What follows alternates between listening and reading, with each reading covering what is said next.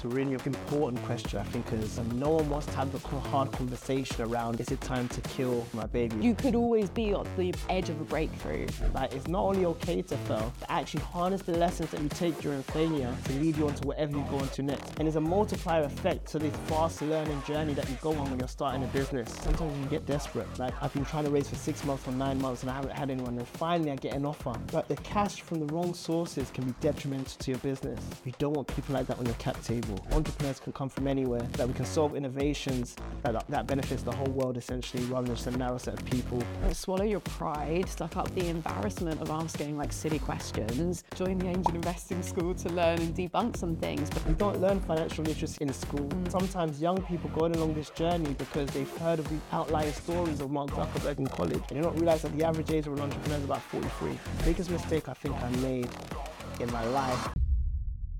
If you are just tuning in to this episode, then the chances are that you're just as excited as I am to hear from our next guest. Ayim MBE is the founder of Angel Investing School, which has trained over 500 angels who have invested $5 million globally, including the Black Angel Group spun out of Google's Black Network, which has invested over $3.5 million in over 30 startups. Andy himself has personally invested in 17 startups, including Farmland, Patch, and Unplugged, with 70% led by diverse founders. Andy, welcome to the show. It's a pleasure to be here.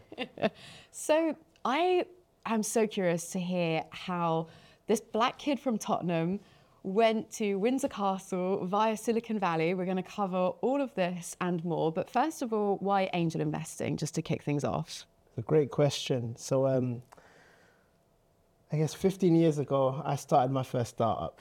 And like a lot of people, you're eager, you have an idea. I was scratching my own itch. I loved UK hip hop and grime music. So my brother and a few friends and I created a business called Mixtape Madness. And this is pre-Spotify, pre-iTunes. So I'm kind of sharing my age here. But we wanted to create a central location online where you could consume this music that we loved. And we had no clue about this world of angel and VC investment. So we had one situation where we got approached by a senior manager at PwC, the accountancy firm, and they wanted to invest into our business. And there was all of these defenses that just went up. Like, I don't want to give any equity away from my baby. Why would I do that? That's crazy. Not knowing actually is a way in which early stage startups get funded. So for us going through that journey, it's like there's so many people that are not aware of this opportunity to get funded and build your business, and what type of businesses are right for gaining funding and going along those journeys. Then the second experience I had was in 2015. I invested more money than I could afford to lose into a startup I really didn't understand. And I just thought to myself, I need to connect with a network of people that are doing this already so I can learn from them and avoid making these silly mistakes that I've made. And that really inspired me to democratize access to learning this education. Oh, amazing, Andy. Very, very well deserved. Like MBE, we'll hear all about that as well, and the awards and accolades. But just with you mentioning having overinvested in that first startup and learning from your mistakes, I've heard you say that angel investing is one of the fastest ways to lose money. And actually, there's more than just the financial returns that you could possibly make from angel investing. So what are some of the other benefits for anyone who might be considering dabbling in that space? It's a great question. So that's something Americans do, isn't it? It's a great question. So I think the first thing, it comes down to like understanding your why. And as an intrinsic level, like what motivates you to want to support entrepreneurs, right? So recently there's been an opportunity for some people to invest into OpenAI on something called secondaries. We can get into what that means later. And you can see people getting excited because of all of the buzz of AI and, oh wow, OpenAI, or not understanding what's going to happen to their money, not understanding the process of investing, just seeing a brand that they have an affiliation with they would love to get behind, or they think they do, right? But when you speak to an experienced angel investor, what you notice is there's actually an intrinsic motivation. It might be because they love meeting fascinating people. It might be because they have deep expertise in a certain industry. Like I've worked 20 years in financial services, so I know a thing or two that can help out a fintech founder, right? Or it might be certain experiences like go-to-market strategy because they've worked internationally in the US and across Africa. So these people have edges and they want to use their experience and expertise in new and interesting ways. And angel investing is one of those few ways where you can have your feet close to the fire, advise and support an entrepreneur, and have a front row seat in someone building a business from scratch, often overlapping with a cause or problem in the world that you want to see solved. Amazing. And I love hearing you talk about the breathing space that angel investment can provide to those early stage startups. And I know that there is this natural tendency on the founder side of things to just, they want the cash, so they want to stay alive, they need that runway. Can you expand a little bit more on what you meant by the breathing space that angel investing provides and some successful case studies as to how some startups have successfully pivoted thanks to having that cash injection? Absolutely. So let's talk about a brand name that everybody knows, Instagram, right? Instagram started as an idea called Bourbon, restaurant listing app, okay? And on the Masters of Scales podcast, Reid Hoffman interviews the founder of Instagram, Kevin Systrom. And Kevin says in that podcast that he went to Stanford. He doesn't know why, but this angel put $100,000 into his business. Because of that network access he had in Stanford, he was able to access that capital. He had a conversation with his wife, and it's his wife who said, double down on the images, which turned that Bourbon and pivoted into Instagram. Now, if he doesn't have that angel investment up front, he doesn't have the runway, therefore the time and the mental capacity to have the space to think about pivoting the business and getting it to where it needs to be. In the market today, we see that a lot of startups are going through the same process of how can I get, for example, into a path of profitability? For them, that's the pivot. How can I become profitable because it's such a hard fundraising environment? But sadly, some don't have the runway to be able to give them the time to even get there. So that's where angel investment is such a privilege, actually, because it buys you time to experiment and figure out if you can get to product market fit, get to profitability, get to the product that really is sticky with customers and works. So it allows you to affords you that time to get there. That nicely leads into identifying gaps in the market as well, because especially at those very early stages in business, it's seemingly impossible to differentiate between, is there, are we just too ahead of the curve? Is this too innovative? Is this just not, the right time? Or is there genuinely not the market need for this? So I guess with that, linked to the angel investment to extend that runway, I guess, what would be your thoughts on when to call it a day, basically? As an angel investor? I guess just in terms of like the business in general. Founder. Yeah, just, whether it's on the investor side or as the founder, it's just kind of how long, because you talk about like resilience and got to keep going, and you got the luxury of breathing space to have that runway and test pivot, and that then how long do you keep running at that before you're like, actually, It's a really important question, I think, in this climate, because I think no one wants to hear or have the hard conversation around, like, is it time to kill what is essentially my baby? Is it time to kill this startup? But the honest reality is, I think there's a lot of social pressures that we put on ourselves. Like, I've got this title called an entrepreneur or founder. I've put everything on social media about what I'm doing and this brand that I'm building. And there's a lot of shame and guilt around the fact that I'm saying that I need to close up shop. But I think what founders need to realize is that actually by closing up shop, it doesn't mean that it wasn't a valuable experience. I've learned all of these lessons. I've built this incredible network. I've now gained all of this experience that one day is going to lead me into my next things. And there's a multiplier effect to this fast learning journey that you go on when you're starting a business. And I think it's something that I really honor about the US versus the UK. The UK, we've got this culture where failure is demonized, whereas in the US, failure is seen as part of a journey onto success. It's a means to an end, which is the truth for all of us. We've all failed at things. I lost that race. I didn't make it as a footballer. I didn't get that job that I applied to. But it's part of the iterative journey of getting better and continuous improvement. And I think it's something culturally in the UK we need to do a lot better at marketing. Like, it's not only okay to fail, but actually harness the lessons that you take during failure to lead you on to whatever you go on to next. This is a career accelerating opportunity, regardless whether you go into a career, get employed, or start a new business. I love that you mentioned the US there, because I definitely want to come back to that. Obviously, I know that you worked in Silicon Valley with the likes of Anderson Horowitz, Sequoia Capital, and I definitely feel very frustrated with the UK as a player in the global market. So we'll just put a pin in that for a second, come back to that. But just sticking with this piece around success, failure, I guess before you've even reached the point of, okay, like, we're flogging a dead horse here, have you ever had any experiences of the signals that lead up to, like, even before you say, okay, it's time to time to shut up shop, right? Because I just think in the space in which we operate, which is early stage tech, it's something that you can't ever cleanly A/B test, right? You just got to go and try it and test it out. But I speak to so many founders who are pushing the envelope, who are being innovative. And, it comes when we look at the marketplace and the gaps that you can spot in the market. If we look at competitors, for example, it's so nuanced and so difficult to understand whether there are few competitors in a space for a reason or whether this is truly a gap in the market.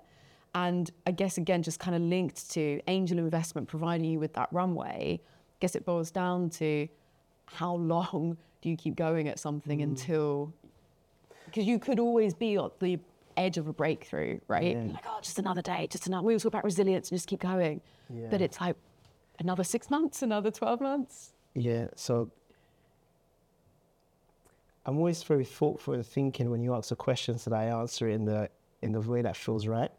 And I want to give an example from the public markets. So with public market trading, right, I could look at a stock like Apple or Microsoft or any of these companies that I like Coca-Cola, and I could trade that stock and put something called a stop loss that says that I'm willing to lose no more than £500 and then pull me out of this trade. When you start off as an entrepreneur, you need to have that similar kind of mindset. I'm an independent researcher. I'm going to put 6 months or a certain time frame on what I'm doing. And in that point, if I fail to raise, if I fail to get revenue for this idea, I'm going to put a stop loss and I'm going to take in my learnings. What went well? What didn't go so well? What could I do differently? And I'm going to make a decision. Am I going to do things differently or is it time to quit? And actually, every 6 months is healthy to have that kind of retrospective inner work that you do on yourself to really understand, is it worth doubling down on this journey? Am I taking steps in the right direction, or is this not working out? And if it's not working out, what lessons can I extract to then take me into the next thing? So I'm very much of that opinion. And I can see you smiling, so I think it resonates around having the mentality of an independent researcher rather than assume the hat of an entrepreneur from day one. I am smiling so much because that's an even better answer than I could have hoped for, and exactly the reason why I love having you on this show at the moment. I love that, and I think it does link also to what you touched on that shame and identity piece, because your business as a startup founder does become so intrinsically linked to your identity, whether it is just online or, you can't help, as much as we say, your business isn't yourself, you have to divorce. It's like, the reality is it's so intertwined. And so I love with part of what you say there with that independent researcher mindset is it's a hypothesis, applying some of that scientific method and even the language and the words that we use around it. This is my time frame. And I think it's also, linked to that as well. What I always wonder about is the distinction between having a really strong vision as an entrepreneur, which is also a non-negotiable, again, versus superimposing that vision onto a market that doesn't necessarily want or isn't ready for what you have to offer them. Do you mind if I double click on what you're saying? Please do, go for it. I'm a bit annoying like that. Go for it. No, I love it. So I love this quote by Jeff Bezos that says, you write your vision in ink and your strategy in pencil, because there's many different streams that can lead to the ocean. But I think before that quote, there's something missing. And it's about you doing that inside work around your identity, why you're doing this, and why it matters. So I'm a big believer in distance traveled when speaking to founders. And what I mean by that is I'm that annoying investor that asks you, where did you grow up? How many siblings did you have? Where did you go to school? Who are your friends? What were some pivotal experiences that you went through in life? What were some adversity that you overwent? And I'm really looking for breadcrumbs that helps me to identify why you're well positioned to solve this problem. Oh, I can see in that story that was grit. I can see in that story that was curiosity. I can see in that story that was resilience. I'm not going to ask you in an interview, but through peeling back your story like layers of an onion, I really get to understand that this founder is well positioned to solve this problem. I think not enough angel investors do that, and it's sometimes too transactional. I want to get into this hot deal and I've got FOMO if I don't get into this deal X, Y, Z. Rather than, actually, I want to do life work with this person, hopefully know them for the next 10, 15, 20 years, regardless how this turns out. So part of this investment is actually an investment into a relationship. And I think founders themselves don't do that introspective, so then go on journeys sometimes prematurely before they've even asked themselves, who am I? Why am I here? Is this really the right problem for me to solve? And there's a famous book, well, not a famous book, but there's a book by an author called David Brooks, and he's a New York Times columnist, and it's called Second Mountain. And it talks about this concept in life of where you go up your first mountain, which is all about yourself. I want to get a promotion. I want to get paid more. I want to work for this big brand. But then you go through this humble descent of getting to the foot of the mountain. And it's like, where am I? I'm in the wilderness now. Don't know what I'm going to do next. Some people face this in COVID. Like I'm spending so much time at home. I look at what I've missed. All of my hobbies, getting fit. I want more of this lifestyle. What am I going to do for work going forward? Right? And then you start ascending the second mountain, which is really foggy. Numerous paths to ascend to the peak. I don't know how it's going to work out, but it's all about being in servitude to something bigger than yourself. It's less about being selfish now. It's more about serving humanity. And I think to really grasp entrepreneurship at that mission-led level, you need to be a second mountain person. It's not sometimes the right thing to do on that first mountain. If anything, sometimes the first mountain experience that you need to fail at to get to where you really need to get to, right? Mixtape Madness was almost on my first mountain. And then actually I had a humble descent when I left the business, even though I was really doing well. My brother still runs it today. And now actually Angel Investor School is a part of my second mountain. I love that. And, I wonder whether people are wrongly attracted into entrepreneurship, for the wrong reasons. And, you listen to, episode 0, which, by the way, listeners, if you haven't already, go back and start at the very beginning, because that contextualizes the purpose and the mission of this podcast, which is stripping back that glamorization and the realities of it so that you don't, go into it for those wrong reasons. What I'm also really curious about is part of what you teach at Angel Investing School. Do you share wisdom around that, I guess, softer piece of it with getting to know the founder as well as the financials? It's actually the first class. The first class is all about founder empathy. And we do this exercise I'm not going to give away on this podcast. But it's all about the power displacement that often exists when an investor meets a founder. Yeah. And the founder is meant to feel inferior, and the superior one is the investor. And when we reframe it through that exercise, you realize that it's the reverse. And actually, the founder are lucky and gracious enough to allow us to come along this journey with them. And they're the one taking all the risk. And they're the one creating all of the value. And actually, we're a cheerleader, supporter, and helper who's staying out of the way because you need to create the business, but are available if you need an ear to listen or someone to make an introduction or to support you with some expertise that we have. So it really reframes the relationship so that when they're going into their first discussion with the founders, they're coming from a very humanistic standpoint, right? It's a one human connected to another around unlocking potential to solve a world problem. And I always like to ask this question of, even to myself, let alone the founder, of in 10 years, if you succeed at scale, what really changes in the world? And I remember one of my portfolio companies, Unplugged, when I asked Hector, the founder, that question, and I didn't ask him that question actually, I asked myself that question when I spoke to him, and I thought, he's providing these digital detox experiences in these cabins that are dotted across the country so you can unplug away from technology, your phone, the laptop. Net, in 10 years if he succeeds at scale, is that positive for the world? Absolutely. Absolutely, because we're all too plugged into technology and not enough of us spend time to be still, quiet, and reflect. So to have that experience, I think it should be a B2B experience for all businesses. I think it's something even schools should be considering as well. Amazing.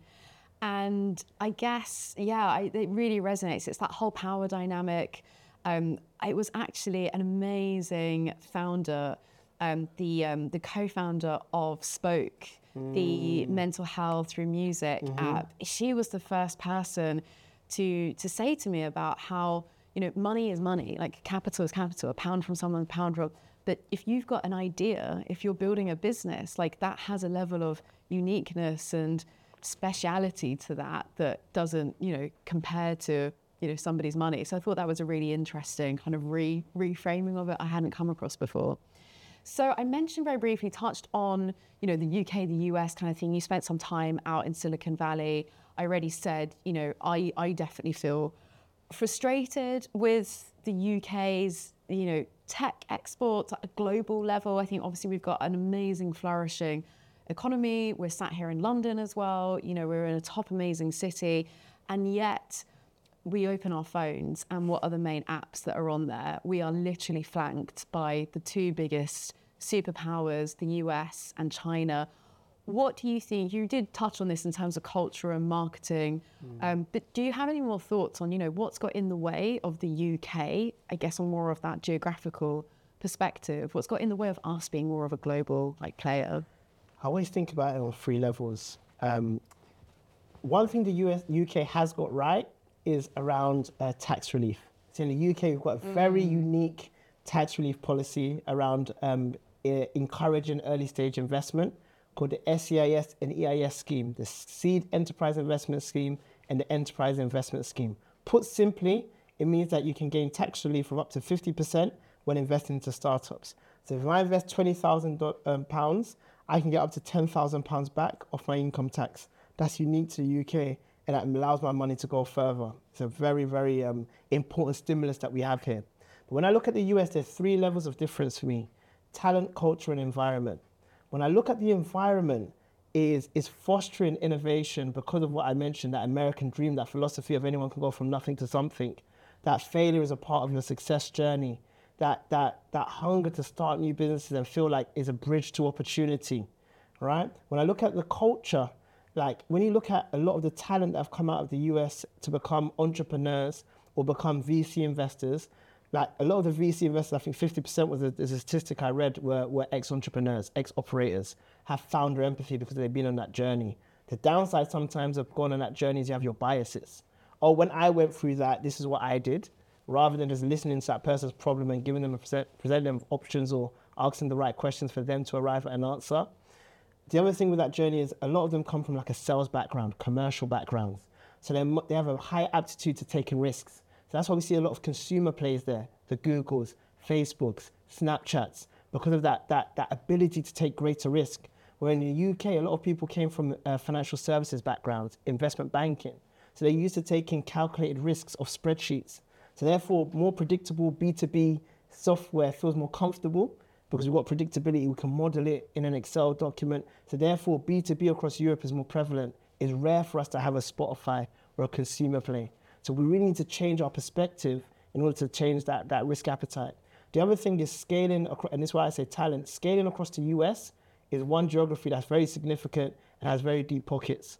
Scaling across Europe is very complex, from different jurisdictions, different policies from a legal perspective, different languages, different cultures. So it's not as easy for me to grow to New York, to San Francisco, as it is for me to go from London to even Estonia, right? Like that is a very difficult journey to go on to scale across Europe like they can across the US. When we look at even the angel investors, I think US it was 350,000 angels, Europe has 330,000 across the whole region.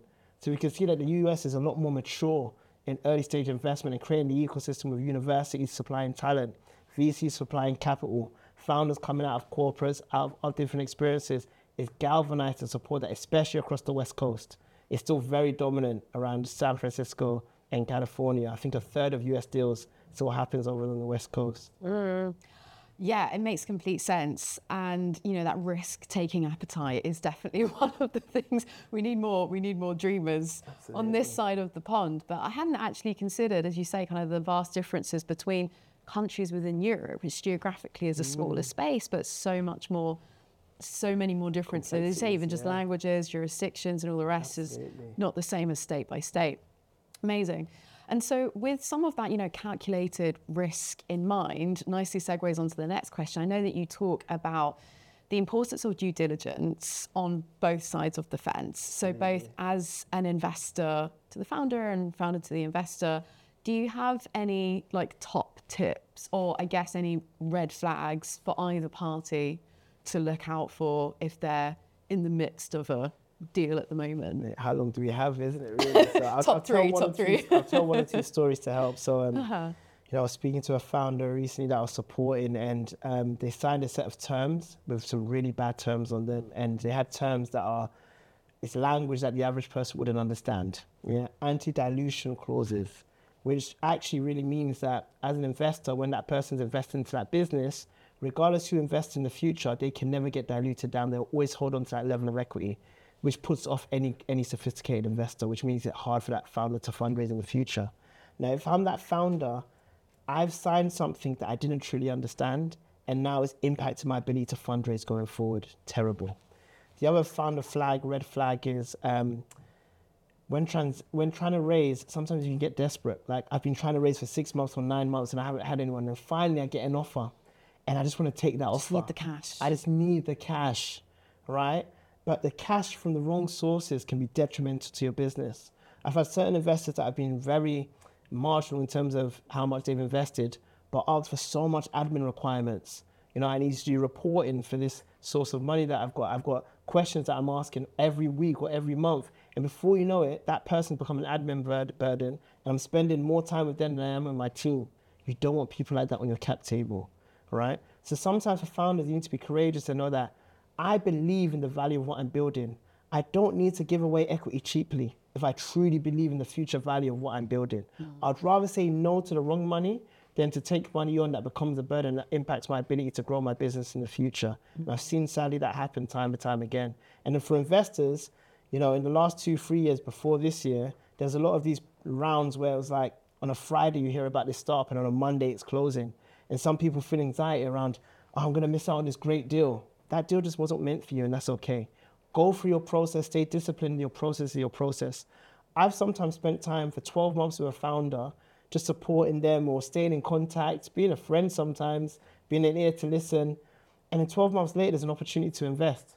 Now, I wasn't trying to be transactional over those 12 months. I was just being given to the ecosystem. But sometimes that pays back in terms of, because of the experience we've had together, I want you on my cap table.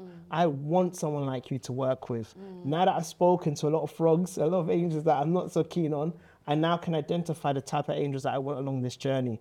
And it's always great when I get that feedback and I receive people that come around in like 12 months time. And there's others that I never get to invest in, but I still support. I think that's the way a healthy ecosystem works.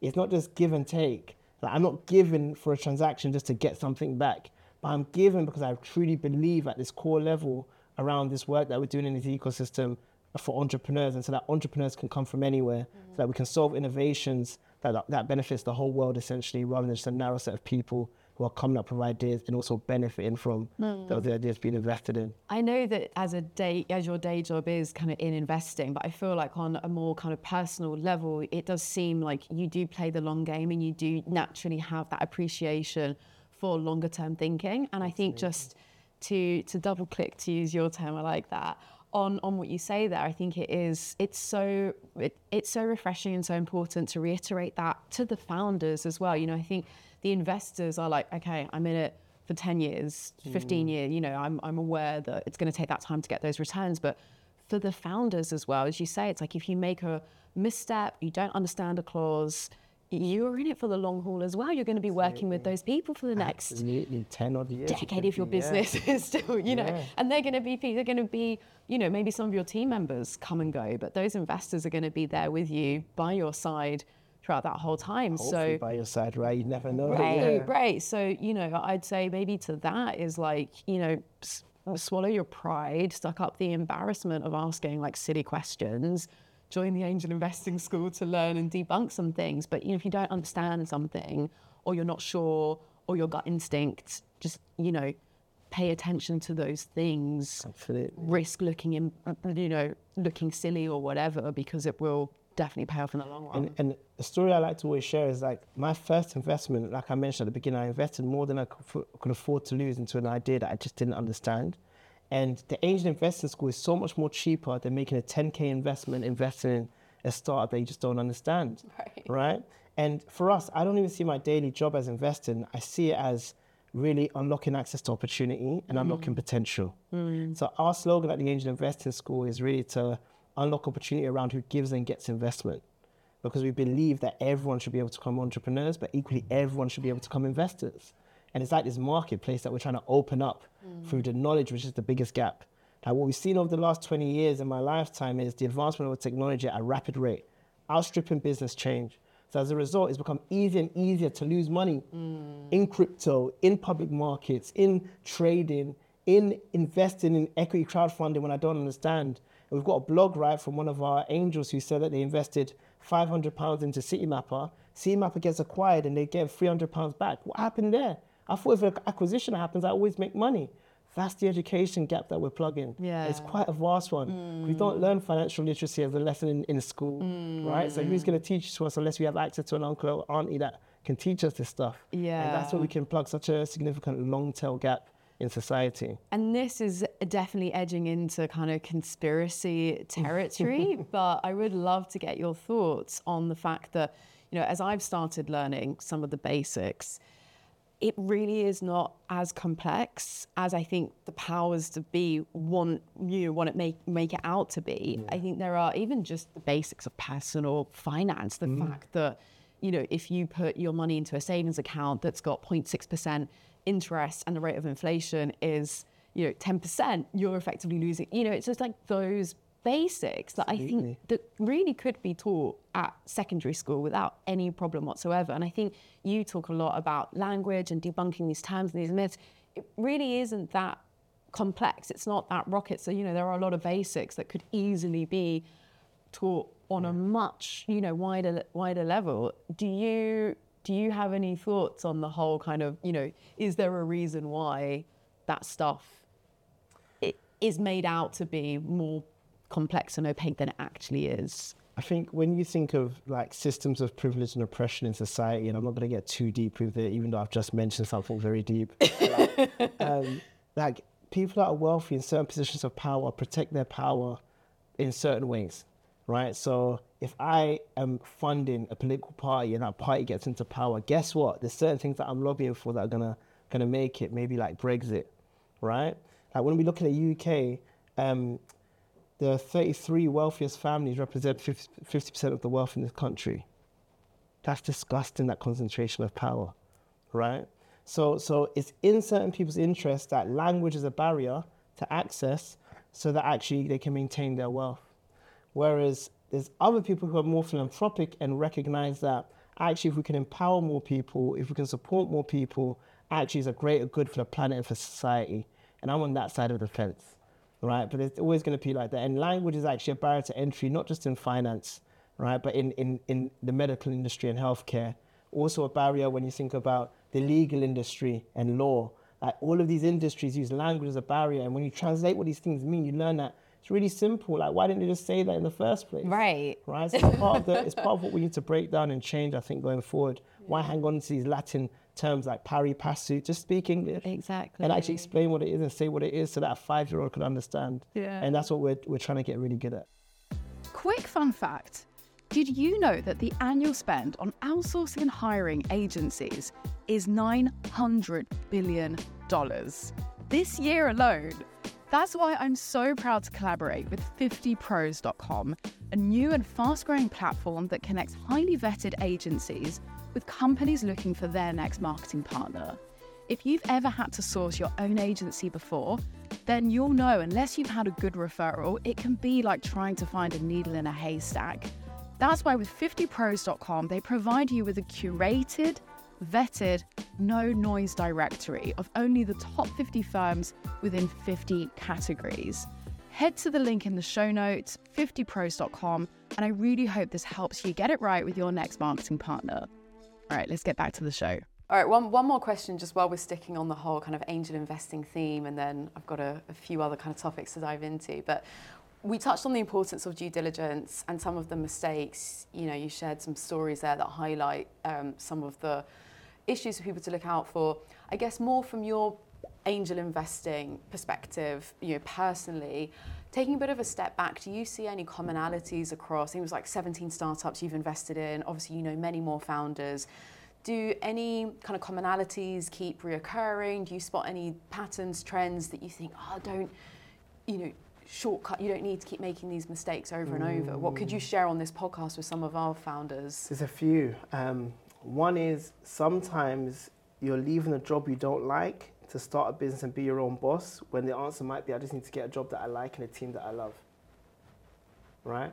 If I'm at a purist state and I'm a problem solver, I shouldn't care whether I'm the entrepreneur or whether I go and get a job, as long as it's mission aligned in solving that problem with value aligned team.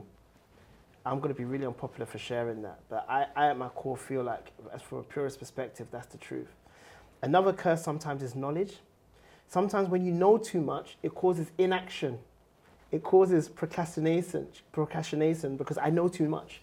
It's like, oh, if I do that, that's going to happen. If I do that, and you end up not experimenting and trying things out. Sometimes it also becomes very hard to coach you and support you because you know too much. Oh yeah, I've been in architecture for 15 years. Now I know this problem.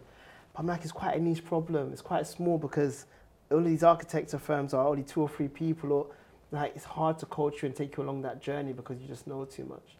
Another is sometimes young people going along this journey because they've heard of these outlier stories of Mark Zuckerberg in college, and they don't realize that the average age of an entrepreneur is about 43.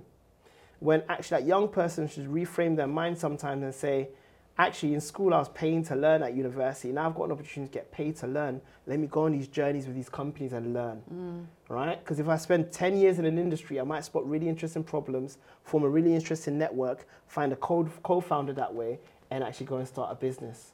Right, so I think sometimes we've got to play the long game and be more patient because, you know, starting a business or even creating wealth or being financially free is all like a means to an end.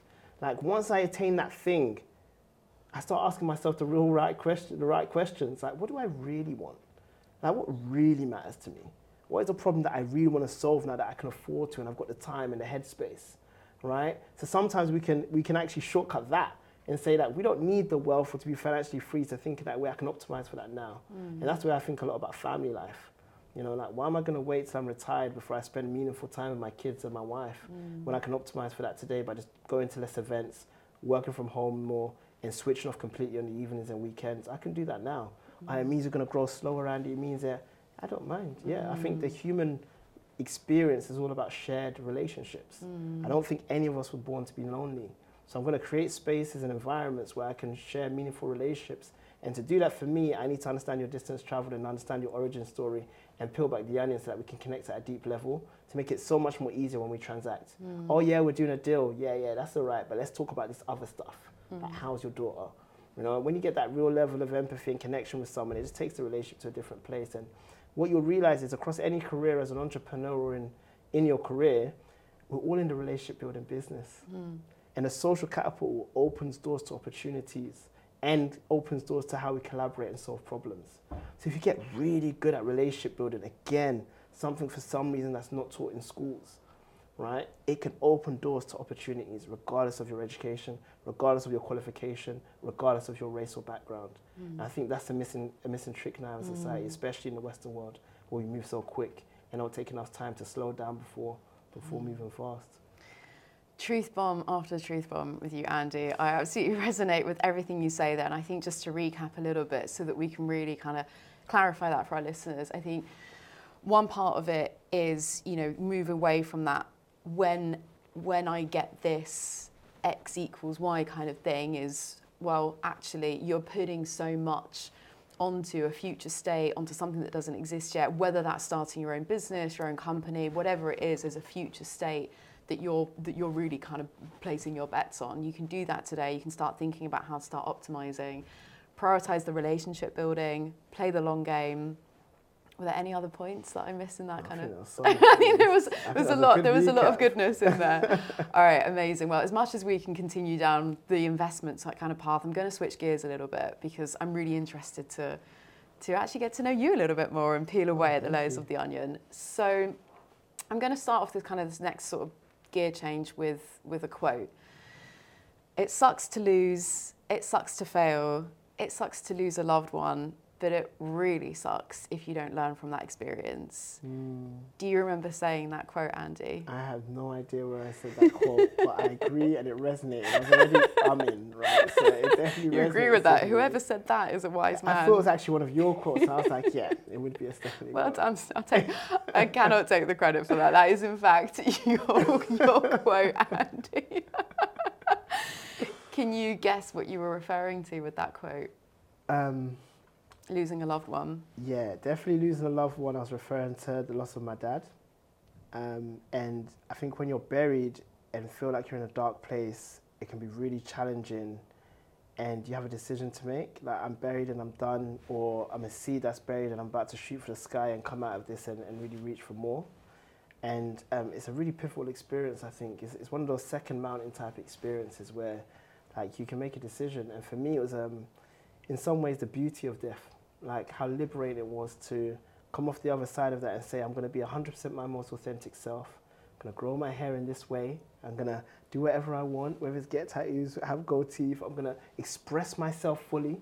You know, yeah, he's talking about investing. No, I'm talking about unlocking potential. You know, you're talking about this transaction. No, I'm talking about relationships. And there's been a 10x difference in my career, in my life, in my relationships, ever since I kind of let the chains go and I'm just like, F it, I'm going to be Andy now. You know, and if I look back, like the biggest mistake I think I made in my life was not backing myself sooner. So what I'm taking from that is the loss of your dad, who seemed to be quite an important character.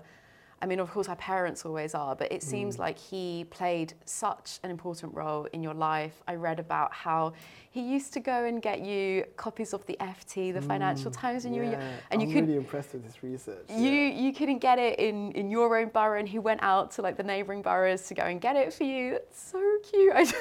I just love on your side having like baby Andy wanting to read the FT and then your dad making that schlep to like get you the newspaper. Can I clarify that story yeah, for listeners, please, actually? yeah. So I grew up in Tottenham, and this local corner shop, my dad used to go there and order bespoke for our family, and this is pre-internet days where you couldn't order this kind of stuff, the weekly FT. And you know, they assume people in Tottenham obviously don't read The Economist and the FT, understandably so. So we used to get this in, we used to flick it open, my brothers and I as teenagers.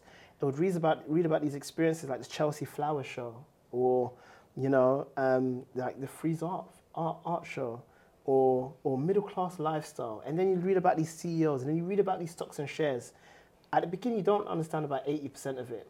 But then what I slowly started realizing is like, I was just really curious and interested in business and how businesses fit together and how businesses can be a force for good. And what it taught me actually was that reading and traveling are both correlated, in that both of them can really open up your mind and lead you to new ways of thinking. Whether reading a book, a magazine, a newspaper, or literally going on a plane from one location to another. And backpacking and traveling for me when I was younger was a similar type of experience. Again, like just opening myself up to a new culture and realizing where I start off in life doesn't at all determine where I end up in life. And I've got more agency than I thought I did on my journey. Yeah.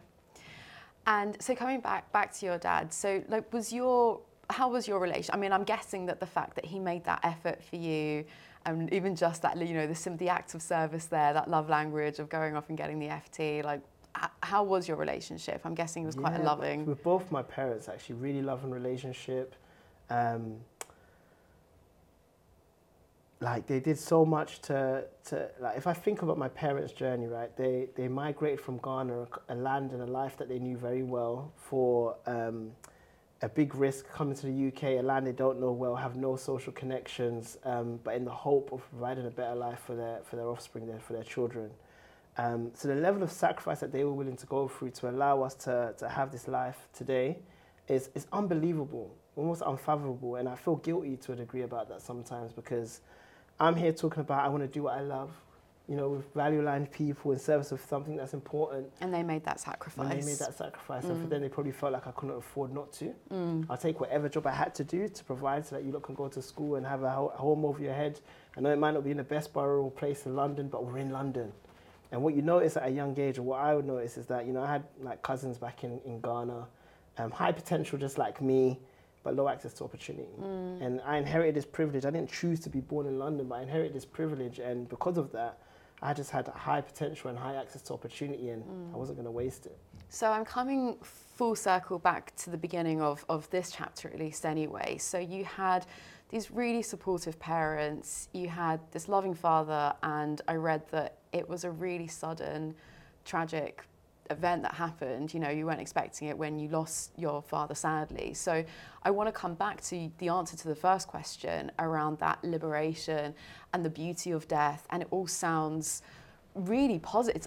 It's like the most positive interpretation or most positive reaction. I'm sure it's taken you a while, obviously, after the pain and everything. But I guess how did you kind of reach that point? Because it must have been so heartbreaking, and you've taken such good from that. Yeah, so I think starting at the end and working my way back, life is fragile and none of us know how long we're going to be here. So we've got choice and opportunity with the privilege that we have in London, for example, to decide how we want to spend that time. You can spend it on your laptop, you can spend it with family, you can spend it working all the time. It's your choice. And I'm not judging anyone. Everyone's got their own agency and their own choice there. And for me at the time, it was very difficult, but at the same time, I just come off the back of a backpacking experience with my younger brother, actually, and a friend across East Africa. So I've gone through this almost like self-discovery process over the last 30 days, really processing a lot of my thoughts and spending time with myself and a small number of people in this incredible experience camping across East Africa in the wilderness with wildlife. So a part of me had been on this beautiful journey. Then I get back to the UK and I learn of this tragic event, and probably needed counselling and support back then, didn't recognise it, like a lot of people do when they experience like death. Worked my way out of, I need to get a job, I need to be busy, I need to get on with something. And the lady who's now my wife was actually that therapist for me, that support network. At the time, she was like one of my closest, if not best friends, and it's no surprise that she's now my wife. So I cannot help but see beauty out of this situation. And you know, I heard someone describe me the other day as like a black rose growing out of a concrete jungle. Like, how the hell are you growing out of this? I'm familiar with roses, but I've never seen one that's black. And I think people look at me in that way, like a little bit weird, but I resonate on a values or a deep level of what this person shares. Yeah. You know? Yeah, amazing. Well, I guess more, selfishly I think about this a lot actually. I'm really curious to know if it's possible for us to shortcut that path to that deep realization, that deep appreciation for the fact that life is fragile, as you say, our days are numbered, without having to go through such a tragic experience. Because it is a story that you hear from someone who has lost a loved one, lost a parent, and touch wood, like all of my loved ones are still around, so I haven't had to go through that. But at the same time, I'm very selfishly wanting that deeper, because as much as I mentally get it, I understand what you're saying, I get it, but I don't at that really deep. I appreciate you sharing it in that way as well, yeah. So, I do want, it's like, as much as I listen to other people's stories and I think of myself as a very empathetic person, and I have very close friends who have gone through similar experiences, and it's completely rocked their world, and they've come out of it transformed. And as painful as it's been for them, they now, one of them, for example, they want to see the world, and they're just like, we don't have the next few years like guaranteed, and they are just purely embracing like wanderlust, and they're going around and seeing, and it was a huge shift for them. And I don't have that as much time in the sand, but I want to have that deeper appreciation. Yeah, but I don't think it has to be something big and sudden that happens. I think it can happen iteratively and slowly. And I think it's actually centered around the quality of the time that we spend with ourselves and in our thoughts. For some people that's on a swim. Some people that's going for a walk. For some people that is traveling and being in a completely different environment, to abstract myself from my day-to-day so that I can spend time getting to know myself. But I think not enough of us spend enough time thinking about thinking and spending time getting to know who we are. And I mean at the different levels, right? Because my beliefs ultimately shapes my mindset and my perspective, and being so positive and such a nice guy and whatever. And that then influences my behaviors. Because of that mindset, I'm going to behave and conduct myself in this way. And then my behaviors lead to my impact, or lack of impact, right? So it's all very connected, but you don't really realize it and sew that golden thread unless you spend enough time with yourself. And I keep a tracker, a journal, a digital one, because I'm a bit of a geek, and it's like the Google Analytics of my own personal life. And I do it in Notion, and I've been keeping it for about 7 years. Wow. And every 6 months I review it and connect the dots around what brings me energy, what drains my energy, what I want to double down on, what I want, and it's such an insightful view into like myself. And one day, hopefully, my kids will read it and think, oh, my dad was a bit weird. Like, he was very different. I didn't know this and that and that. They also read a lot about themselves and what I really thought about certain situations. But it's such a beautiful, therapeutic, DIY therapy process for me to do that on a consistent basis. And it's one of the small gifts to the world whenever I can teach or share that with people, because it allows you to create a mechanism, a habit-forming mechanism to spend intentional time with yourself and track where your curiosity is leading you in the world. So very practically, just on that, do you journal daily, weekly? How frequently do you keep up with that? So now I think because I'm in such flow state, it's not a time thing. It could be after this podcast. You know, I had a formative conversation this morning that I'm going to journal on my train home. But I could also not journal for 2 days and be at peace with that. Yeah, nice. You know, so for me, it's just going with the ebbs and flows because I've already formed the habit. Yeah. You know, it's not a habit that can easily be broken now for me. It's so refreshing to hear you say that, because I don't know whether it's just kind of who I'm surrounded with and my kind of world, where it's like, right, the pressure, like daily, weekly, building a habit. I'm really into that space of like building a habit, and I'm putting myself under that pressure to be consistent. But I love what you say there. That definitely feels much more natural to me, at least, to go with the ebbs and flows. Sometimes you write more, sometimes you write less. But I guess the important thing is, as long as you're logging that on some, you know. And what you reference is very important. It's between the heart and the head. A lot of people like thinking too much and overthink too much. Like, oh, I want to have this structure and I want to do these steps and I want to. But really, the truth is they don't feel enough. How do I feel? What do I feel is the right thing to do? Actually check in with yourself. yourself. So because you're not in tune with your feelings, you have no idea how you feel, or you ignore and suppress how you feel, and you just tap into how you think, because that's the logical part of you. That's the part of the brain that you're always activating for work, right? When actually, like, I look at my Mondays, for example. Mondays, I have no external meetings now, and I time block. But I don't put, like, I'm going to do this strategy and this planning. I just kind of go with the flow on the Monday. I might do a bit of planning, might go for a walk. Got a 1-year-old child, he's trying to walk. I'm going to spend some time helping him walk. I find it quite funny as well. That's a Monday for me. Yeah, nice. Oh, but Andy, you got these tasks and they're, yeah. The task may got done, they may not get done. I'm not going to get that moment back when he's trying to walk though. You know, so I try and optimize my time around the things that feel right, not just the things that I think are right. Yeah, I love that. And you made me think of, I can't remember the exact number, but apparently, like, we only know, even just in words, you know, like, again, going back to, you know, terminologies with finance, but even terminologies with emotions as well. Apparently, we only know, I don't know, something like 20, 30 like words to describe emotions when it's the tip of the iceberg. So even just linguistically, we sometimes don't have the words, let alone. I'm guilty of that too sometimes. Like my communications, because I'm like, I don't even know how to express what I'm feeling, you know. But it's something I'm trying to get better at too. It's just, we're either just like, yeah, good, great, I'm feeling good, or just like, no, I'm not great. Like, it's a good tool actually called the feeling wheel. Right. I don't know if you've ever seen it. It does ring a bell. A number of like words just to express how you feel. It's such a good aid. When someone just needs a reminder, or just have a poster or something up just to pick a word that even just as a self-awareness exercise, right? I feel like, how, to your point, you know, how am I actually feeling here? Like checking in with myself. And it does tie into diversity as well. You know, it's all interconnected. Absolutely. Because it's not just the diversity of the head and the heart, but it is the different personalities we bring to the table. It's the masculine and the feminine energy, the typically, you know, stereotypically like traits of one or the other. Because again, with myself, I think I bring a lot of that empathy, emotion, like the softer, typically feminine traits to the table. But in the business world, it's I don't think that we're there yet, where they're equally valued as, you know, if I come in and talk numbers and walk my way through a spreadsheet or whatever, I don't think that that would be as valued as so interesting. Talking about how I'm feeling. You know? That was expected of you. Right. Right.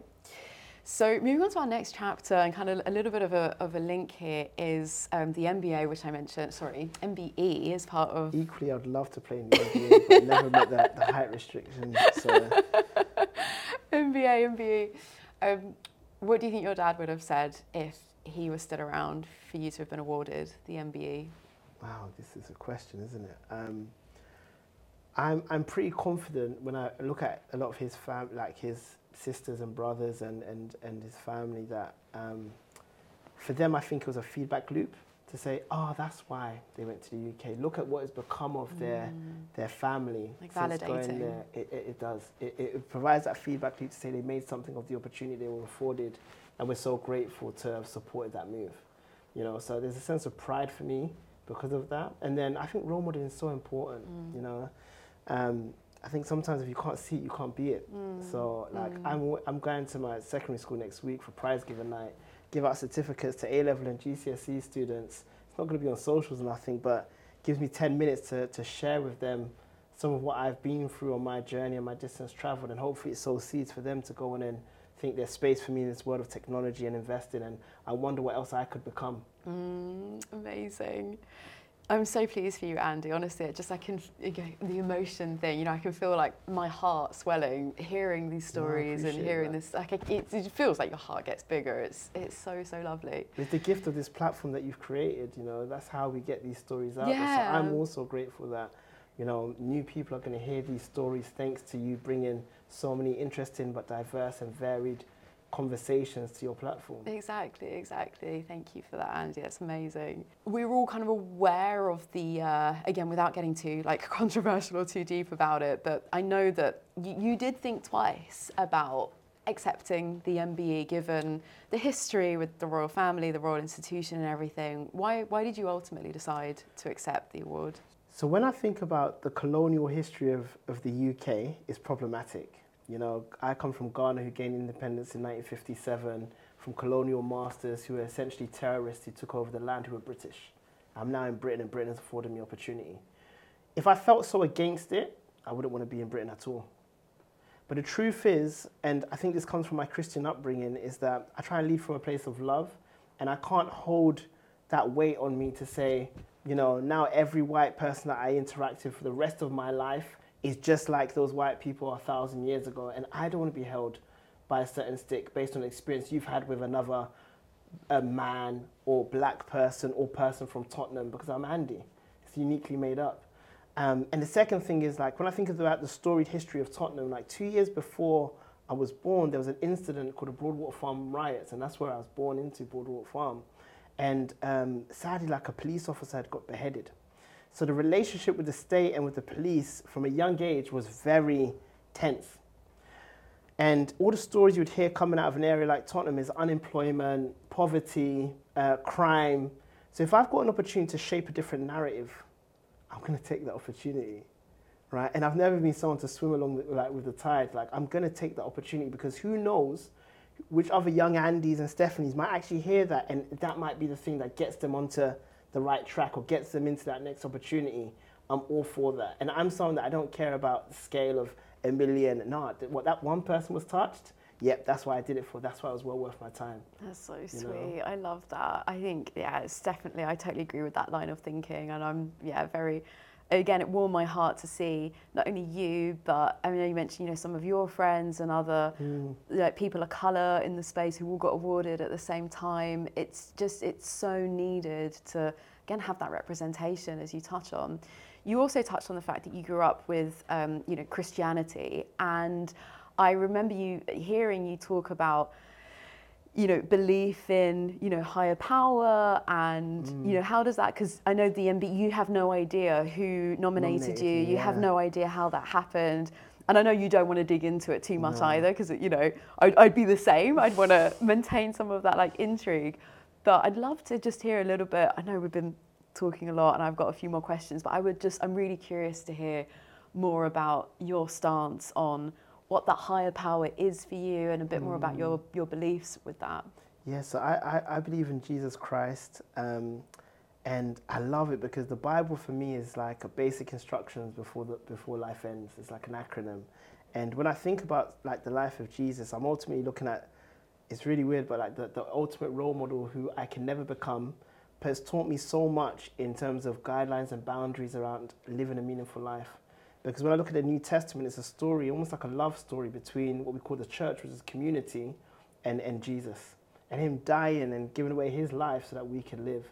And when I go and double click deeper into that, what we're really saying is, this person throughout his whole life is spending time at the fringes of society. So when I look at my mission today about unlocking opportunity, that's my version, very micro scale, not to be compared, around how I can spend time with the fringes of society and provide access. And everyone's going to have a different stance to that. For someone, it's their cause on what they can do for the planet and deforestation. For another person, it's the homeless. For me, it's unlocking opportunity for people from working class backgrounds. I'm just real passionate about that. I'd love to own a community centre for entrepreneurs in different local boroughs across the UK. That's just the thing that gets me going. And I have deep empathy for that cause because that's where I came from, right? So I see so many parallels, I guess, with a lot of my faith base and some of the humility of the journey that I've been on. And so what do you apply specifically from your faith on that broader level to that particular instance of being awarded a member of the British Empire? That's a really interesting question. like one of the greatest commandments in the Bible is around loving your neighbor. Loving your neighbor at its core is an expression of love from one person to another, which is actually at the core of how to build a relationship with someone that's meaningful. So I've harped on in this podcast about building meaningful relationships. What the MBE does is two things, actually. One is that it's actually a feedback loop in retrospect. You're awarding me this recognition, which I appreciate, but for something that I've done in the past, it's not actually recognizing what I'm doing now, what I'm going to do in the future. But the second thing that's important with that is that it provides a level of credibility and trust around this character. And sometimes that is unassumed credibility, because someone with an MBE can still do dodgy shit. If I'm sorry, pardon my language. It's okay. But it does assume that. So someone does see you as someone who's trustworthy. And I think that's important with someone like myself that's teaching people about financial literacy, about education, like to trust where the source of this information is coming from and this institution is really important. So to be able to do that is so important for me. I love that. And so my penultimate question here is... Oh, you're going to make me sad, penultimate. I know. Well, listeners, if you're loving this conversation and you haven't already hit the subscribe button, which I'm going to give you a second to do now, get involved on social media. If you want a special part 2 bumper issue with Andy, then leave a comment that, yeah, sadly, we are coming towards the end. I'm very sad about this as well, don't worry. But yeah, penultimate question is, given all of your successes, all your accolades, the MBE, the business, the money that has been invested, angel invested as a result of your efforts, even Andy Ayim MBE has suffered imposter syndrome. Absolutely. So let's just take a second to let that sit in with so for any listeners who maybe sound or look like you, again, that representation piece, can you share a little bit more about that and, the tips and how you've overcome imposter syndrome, even somebody like you? Yeah, so I'm going to go a bit bendy with this answer, but I've studied some Far Eastern philosophy, Taoism, and they talk about this concept of something called Wu Wei, which is the art of action or inaction.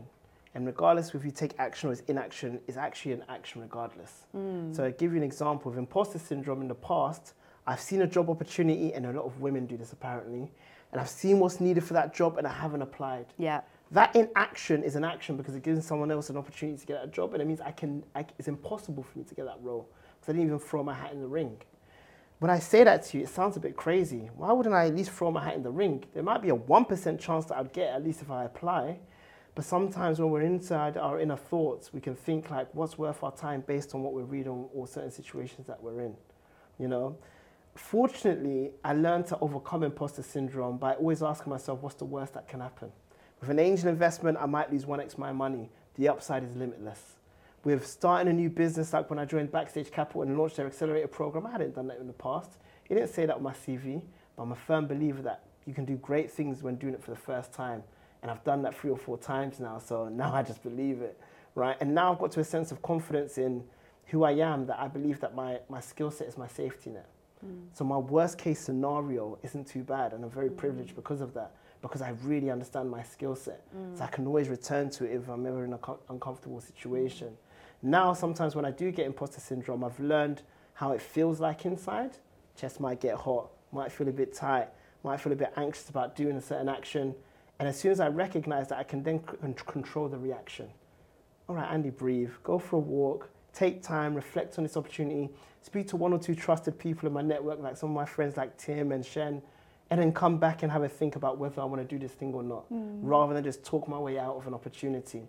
And often, I think because of the great circle of friends and people that I do have around me, it leads me into the right decision, even if that decision is not to go for a certain opportunity. That's okay, at least I've bounced off people. I wasn't scared to go for that thing now. Your answers to my very varying questions really demonstrate the genuine belief that you have in some of those core values that keep reoccurring in different ways. So the relationship building, having that strong network, and checking in with yourself, knowing your having that self-awareness, like all these things keep coming up and apply to all these different facets of, I guess, how you approach life in general, which I think is amazing. I just try and lean into the truth, by the way. If anyone wants to know what's his secret weapon, why did he talk like this? I genuinely try and lean into real stories, real experiences, and real feelings that I've been through. Yeah. Because that's the unique thing that I can add when having these conversations. Well, it's demonstrated through the consistency. I guess that's the point, because it all goes back to that truth and it all goes back to that core set of values. Your answers, again, to these very different questions are going to be different flavors of the same thing, because it's all the truth, right? And I recognize that. And I think you mentioned an important word there. And when I talked about the inner work and introspection, 80% of people that I speak to, if I ask them, like, what's 2 or 3 of your core values? I have no idea. What business do you work for? Or this business? What's their mission? Or this their mission? What's their values? Or this their values? What are yours? What are yours? Yeah. It's such a shame. Yeah. You know, and people obviously feel a bit embarrassed when you start saying it like that, but it's true. Yeah. Like, oh, where do I start with the inner work? You start with things like that. Because who even asks that, right? You know, in daily conversation, how many times do you get asked, what are your values? That's the thing, whether it's from other people or yourself, you know, even less, I would say, even less frequently you check in with yourself on that. So I did say that was my penultimate question, but I feel like these are all just like sub questions within the same kind of one, because I can't help myself. But just on the imposter syndrome thing, I'm curious. So as a result of your refined skill set and the experiences over the years, does it rear its head less for you, the imposter syndrome? No, but I've learned how to manage it more. Wow, okay, that's surprising. Yeah, wow. Yeah. So I wouldn't say it doesn't come up, that feeling. Yeah. But I've learned how to manage it more, and I've got more references to my lived experience that helps me overcome it even before having a conversation with friends or people around me. I really was not expecting you to answer that. Yeah, I want to be honest, because I feel like these are the things that connect us even as people. Yeah. The fact that I'm not superhuman, that I am still fragile, I still make mistakes, trying to improve on my communication skills, do face imposter syndrome, I do have down days. It's not always great. I'm not where I want to be in life sometimes. My fitness right now, I'm off this. I actually am at peace with the imperfection. Yeah. You know, it gives me more to strive for, gives me more to do. And it helps me connect with a lot of the listeners, because a lot of them can relate to my broken side as well. Yeah. Not only the shiny things that you hear. We'll have that. And you just make me think as well, you know, in therapy, where it's not about, you know, sometimes it isn't about overcoming or completely eradicating those flaws or those sides to yourself that you'd rather not have. It is all part of the package, as you know, whether it is anxiety, depression, imposter, whatever it is, it's about managing it, as you say. It's about co-living with those other parts of you, right? Because it's like, you can't just like wave a magic wand and be a perfect person that's always got a positive outlook, because there are external factors you can't control. Life happens. It's just completely unrealistic, basically.